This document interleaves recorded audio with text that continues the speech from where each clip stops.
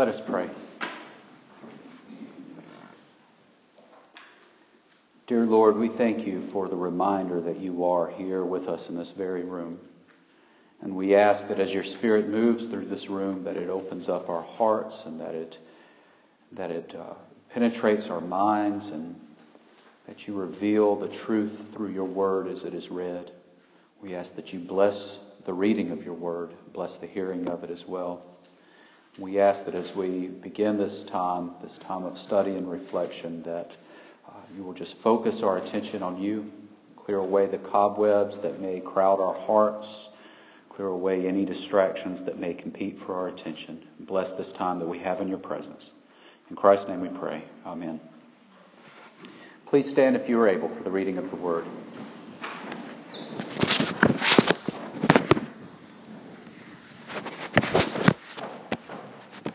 Our scripture this morning comes from the Gospel of Matthew, chapter 14, verses 22 through 33. Immediately he made the disciples get into the boat and go before him to the other side while he dismissed the crowds. And after he had dismissed the crowds, he went up on the mountain by himself to pray.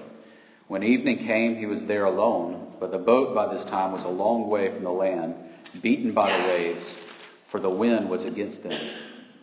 And in the fourth watch of the night he came to them walking on the sea. But when the disciples saw him walking on the sea, they were terrified and said, "It is a ghost," and they cried out in fear. But immediately Jesus spoke to them, saying, "Take heart, it is I, do not be afraid." And Peter answered him, "Lord, if it is you, command me to come to you on the water." He said, "Come." So Peter got out of the boat and walked on the water and came to Jesus. But when he saw the wind, he was afraid, and beginning to sink, he cried out, "Lord, save me." Jesus immediately reached out his hand and took hold of him, saying to him, "O you of little faith, why did you doubt?" And when they got into the boat, the wind ceased, and those in the boat worshipped him, saying, "Truly, you are the Son of God." This is the word of God for the people of God. Thanks be to God. You may be seated.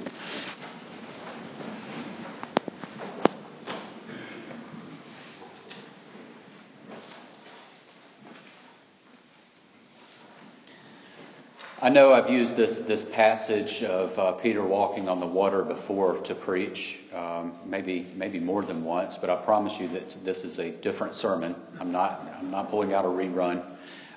We're like most passages in Scripture. There are many truths to be mined and to be pulled out of, and many lessons that we can learn from it. And today I want to approach this passage talking about the power of our imagination. Now that sounds like a strange thing to be preaching about, maybe, but imagination is very relevant for us. When I consider what's going on right now in Marion County and Buena Vista, we've got Passaquan that's about to open up, and people are coming from all over the place to see it. And it's being, talked about. It's got its own Wikipedia page, and CNN calls it one of the top 16 things to do in 2016. And it's pretty fascinating that something like that is happening here locally. So as we gear up for that, you're starting to notice around town people are cleaning up, the sidewalks are being repaired, the people are starting to work on the landscaping and the flowers. The garden club is doing a great job with all of that. And we're doing all of this stuff in preparation for this event that is a celebration of art. And there's even going to be an art festival where people, artists and musicians and all come together and just be creative for the sake of being creative. And so we're getting prepared for this. We're getting geared up, and we're doing it by preparing the town. But even in our efforts to prepare the town, we are being creative as well. We are being imaginative in how we want the town to look and how we present it. And so as we go through this season here in Buena Vista, I think this is a relevant passage for us to think about what the imagination can do when it is used correctly. Now, it has to be used correctly because, like everything else, it has to go through this process of sanctification. We've been talking about sanctification the last several weeks, this process of moving on towards holiness, journeying with Christ to perfection, and how we are constantly being renewed and regenerated by the power of Christ. It's the same way with our imagination. Our imagination has to be sanctified. Our creativity has to become sanctified. Our vision has to align with what God's vision is in order for us to carry out His will and His purpose here on earth. Now, some of you are probably sitting there thinking, well, I'm not creative, so this doesn't apply to me. I'm not an artist. I'm not a poet. I'm not a musician. And I get that. But you don't have to be an artist or a poet or a musician to be creative. In fact, we are all creative in our own way because we were designed to be. Now, maybe we don't recognize it as creativity, but we all possess some sort of type of creativity. The reason I know that is because we were created by God, who is the ultimate artist, and we were created in His image. So we have that quality, the ability to have a vision for something and think of ways in which we can implement that vision and ways that we can carry it out. Today is the 15th anniversary of the terrorist attacks on the World Trade Center. And in the aftermath of 9/11, there was a report that came out. There was all this investigation that went into how did this happen? Why did this happen? What could we have done to prevent it? What could we have done to stop it? And the commission report came out, and it said the most important failure on the part of the government, the CIA, NSA, all of that, the most important failure was one of imagination. In other words, we did not creatively think of ways to protect against something like this. We did not think of ways in which we could defend ourselves properly against this type of attack. And our greatest failure was one of imagination. Imagination is very important. Creativity, vision, being able to see something, a need, and being able to know how to address it. And we can apply this to every area of our lives. We can use imagination in the church. We can see what our needs are here, how we can meet those needs. We can look at the needs in the community all around us, and we use our imagination to think, well, how can we reach out to those people? In our witness, how do we share Christ with people? How do we share the love of God with people? Now, I know it's for a long time, it's kind of been commonplace to think of witnessing or evangelism as going up to somebody and being like, do you know if you're going to go to heaven when you die? If you were to die tonight, are you going to go to heaven? And that's an important question. That's an important question to ask and reflect on. But that is not the only way to witness.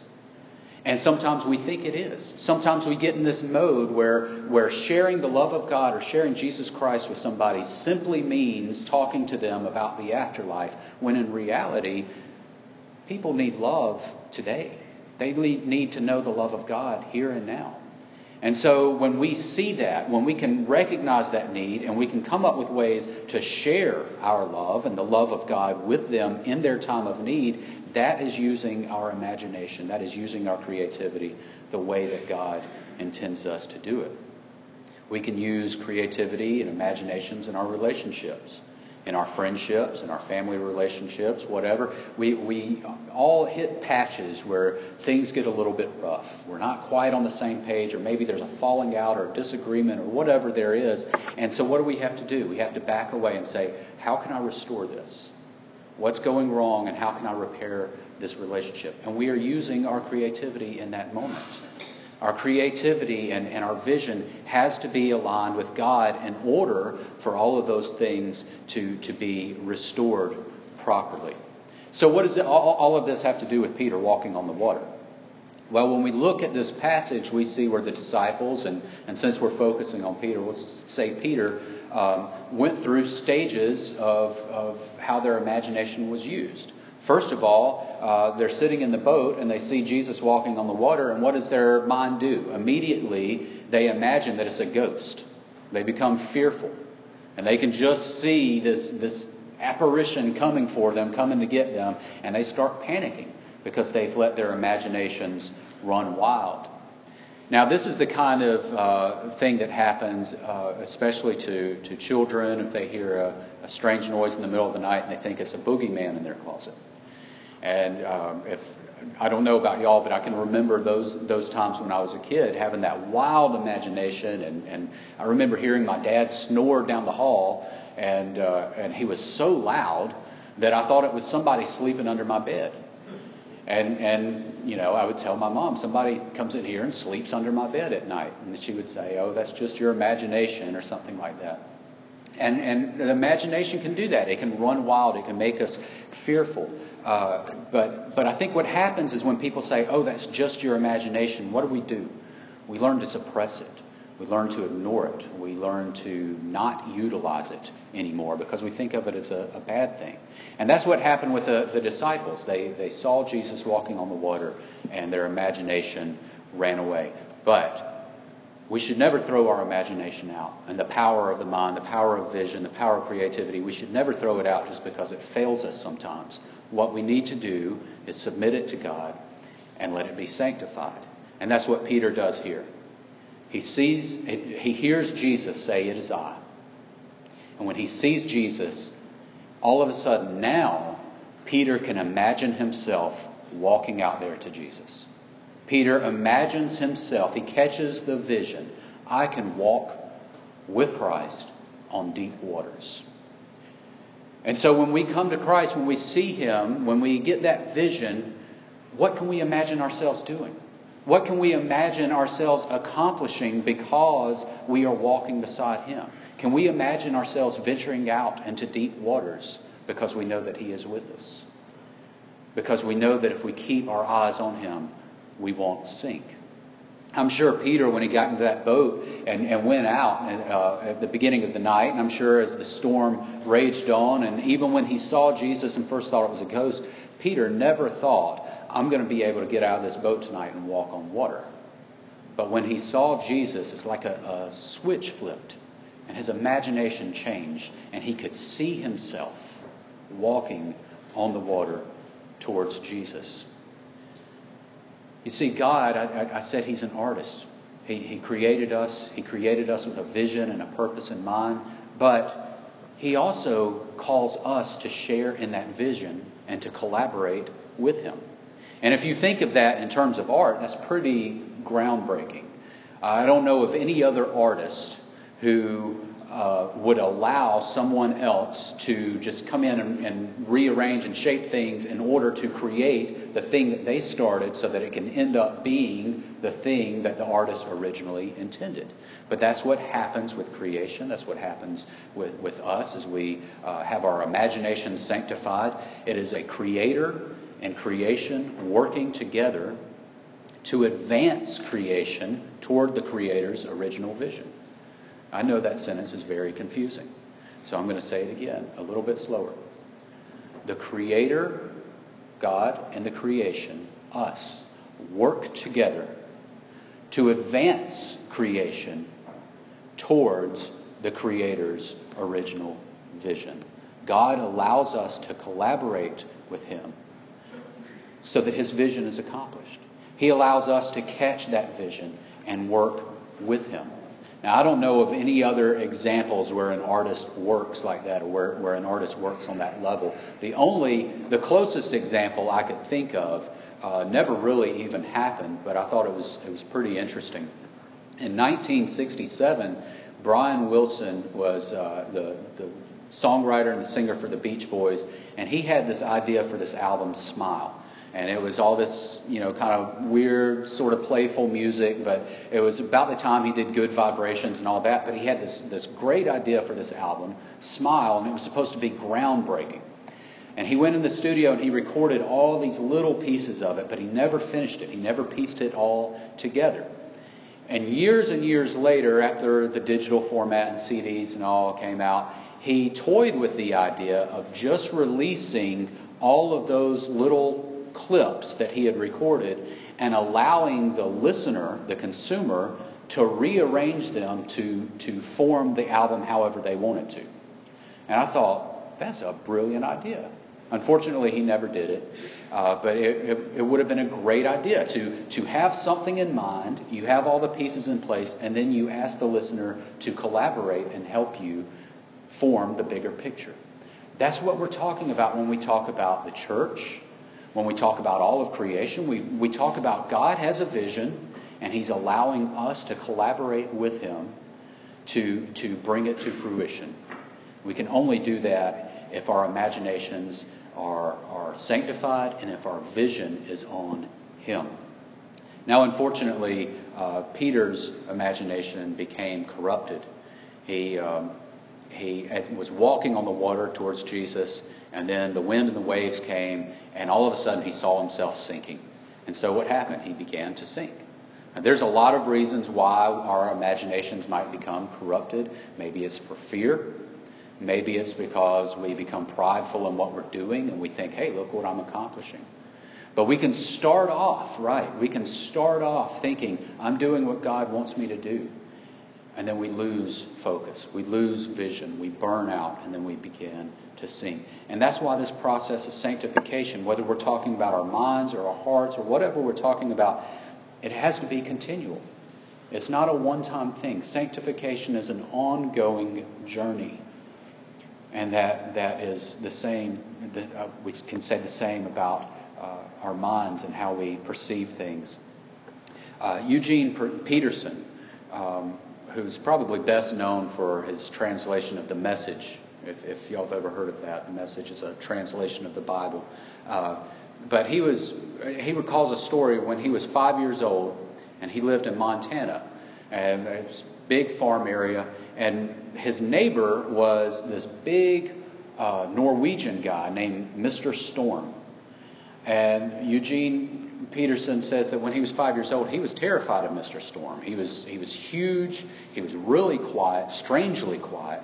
And he was from another country. He didn't always understand what the man said when he spoke. And Eugene would see him out there on the tractor in the fields. And so Eugene would go out there and watch him, on the tractor and just kind of stare at him, at this strange, big Norwegian man from a distance. And he said what he was really doing was he was hoping that he would get a chance to get on the tractor with him. But he never said that. And he said one day Mr. Storm looked over there at him and started waving his arms like this. And Eugene just kind of looked at him. And he said the man stood up on the seat of his tractor and started doing this. And Eugene got scared. He didn't know what this big guy was doing, flailing his arms around, so he ran off. Well, a few days later, the Norwegian man, Mr. Storm, saw Eugene at church and said, "Why didn't you come when I was calling you?" And Eugene said, "I didn't know you were calling me. I didn't know what you were doing." And the man said, "When you tell somebody to come here, how do you do it?" And Eugene Peterson stuck out his little finger like this, and he did like this. He curled it back and forth. And the man said, "That never would have worked out there. You wouldn't have seen it. It required a big gesture. It was a big invitation for you to come out there." So the next day, he saw him out there again, and he did the big gesture all over again, the big invitation. This time, Eugene knew what it meant, and he ran out there and he got to ride on the tractor. But sometimes God requires, or He offers us, a big invitation because the situation requires a big situation. Sometimes we're not looking for it. We're looking for a little nudge, a curling of the finger, and God is waving us. There is no invitation bigger and greater than Jesus telling somebody to get out of a boat in the middle of the storm and walk on water. That is a huge invitation. But Jesus offered it because Peter had the vision. He had the imagination to see himself doing it and to recognize that God, that Jesus was going to be walking with him. So how do we sanctify our imaginations? Well, like anything else, we sanctify it by realizing that it's not really us sanctifying at all. It requires our submission to God, and we let Him sanctify it and purify it and shape it and redeem it through His grace. Now, how do we use it? How can we use our imagination? In whatever way He moves us, in whatever way He leads us and inspires us. And nothing is too big and nothing is too small. It may be a soft little finger curl like "come here," or it may be a grand sweeping invitation into deep waters. But we have to recognize it. We have to be open to it. And we can use it just as Peter used it to get out of the boat and walk towards Jesus. We can use it in our homes, in our relationships, and in the church, as we look towards the future, as we look for ways that the kingdom of God can be advanced around us, and we can use it in our witness. But the bottom line is we were created in the image of the ultimate Creator. And that Creator has designed us to collaborate and create with Him. Let us pray.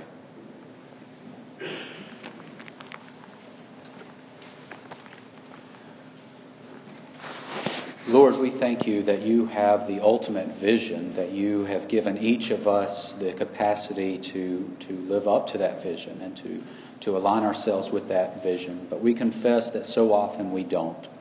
We confess that so often we allow ourselves to be hindered by impatience, by frustration, by self-doubt. We ask, Lord, that you redeem our imaginations, that you give us creative insight and creative foresight so that we can catch your vision and see ourselves walking on water with you, knowing that it is you who give us the power to accomplish anything that is part of your will. We pray this in your holy name. Amen. Our hymn of invitation this morning is hymn number 593, Here I Am, Lord.